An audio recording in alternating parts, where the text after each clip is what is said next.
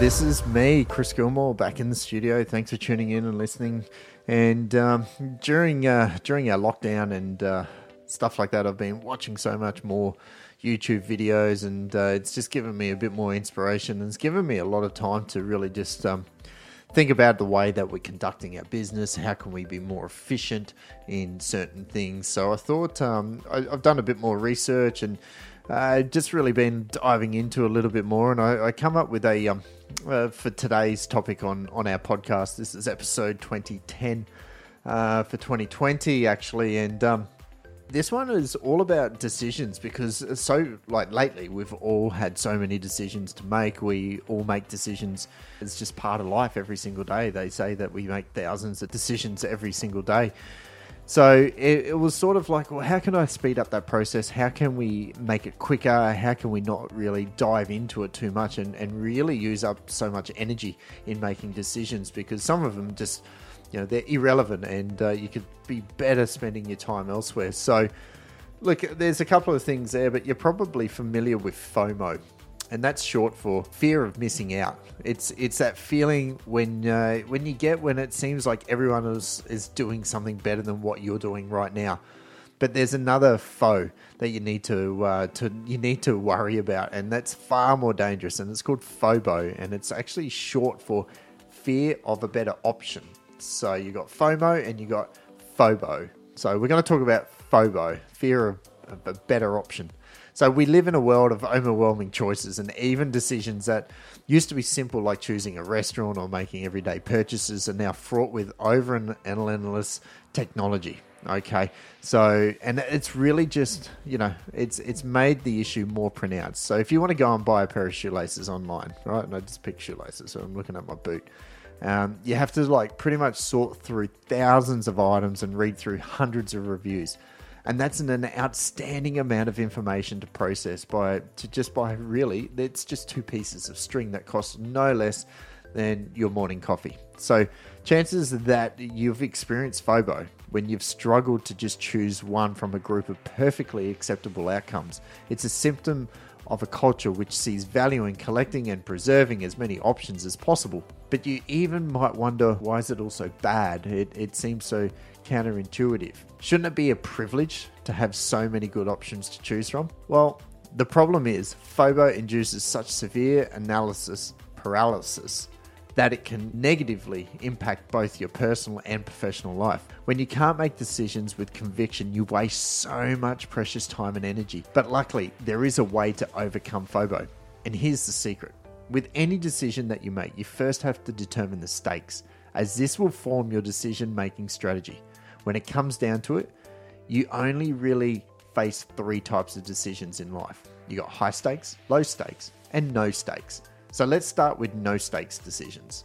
These are the minor details of life, when there's never a correct answer, and in a few hours, you probably won't even remember making the decision in the first place. It's like, a good example of this is choosing what to watch on Netflix. You got so many shows on Foxtel, on Netflix, Stan, YouTube's.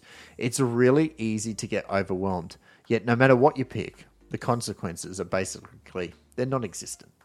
So spending a few moments on the FOBO is just a massive waste of energy. You need to move on when it comes to the no-stakes decisions. The key to it is basically just outsource them to the universe. For example, you can whittle down your choices to just two and then just flip a coin. Or you could try another personal favorite, is just ask the watch. Assign each one of your choices to one half of the watch, and then let the second hand tell you what to do. That brings us to low stakes decisions. Now, these have consequences, but they're not earth-shattering, and there are plenty of acceptable outcomes. Many routine things like purchasing stationery, booking a hotel, or choosing venues for conferences, that's some of the stuff that I have to do sometimes. But, they're basically, they're low stakes in nature. Some thinking is required, but they're not make or break deliberations, and you probably will forget about them in a couple of weeks anyway. Here you can also outsource the decision making, but you want some critical thinking involved, as there are some stakes. Like this time you'll outsource to a person, so set some basic criteria. Someone to present some recommendations and then take their advice.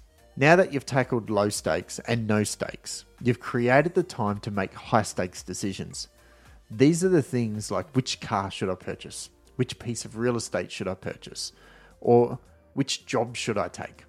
Since the stakes are high and there are long-term implications, you want to get this decision right before we get to work. Let's establish a few principles around this to guide you through this process.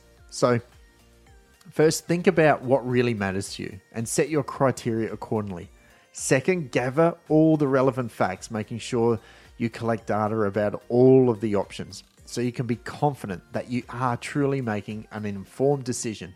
And third, remember that FOBO by nature comes when you struggle to choose from a group of perfectly acceptable options. So no matter what you choose, you can rest assured that the downside is limited. Now you have established some ground rules, the process can begin. Start by identifying a front runner based on your gut feel for that decision. Then compare each of your options head to head with the front runner one by one. Each time, choose the better of the two based on the criteria and move on to the other one. Now here's the trick to eliminating FOBO. When you eliminate an option, it's gone forever. If you keep returning to the start to discard options, you risk getting struck. Now repeat this process until you get down to one final choice. If you simply follow these simple systems, you'll end up with making a decision on your own. Now, on the rare occasion, and this is only on rare occasions, that if you get stuck, you will outsource the final decision to a small group. But make sure that small group is of qualified people who you trust and who are equipped to provide you with the guidance on this particular topic. Engage with 5 or less. Ideally, an odd number is always my recommendation. An odd number of people so you have a tiebreaker if you need it. Now, if you've made your choice, one last challenge remains. You have to commit. And I can't promise that you'll ever truly know if you've ever made the perfect decision. But I can tell you this. A significant percentage of people in the world will never have to worry about FOBO. Unlike the billions of people who have few options, if any, due to war, poverty, illness, where they live in any part of the world, you have plenty of opportunities to live decisively. You may not get everything you want, but the mere fact that you get to decide is powerful. In fact, it's a gift. So make the most of it. Worry about the things that you can control. Eliminate the things that you can't control.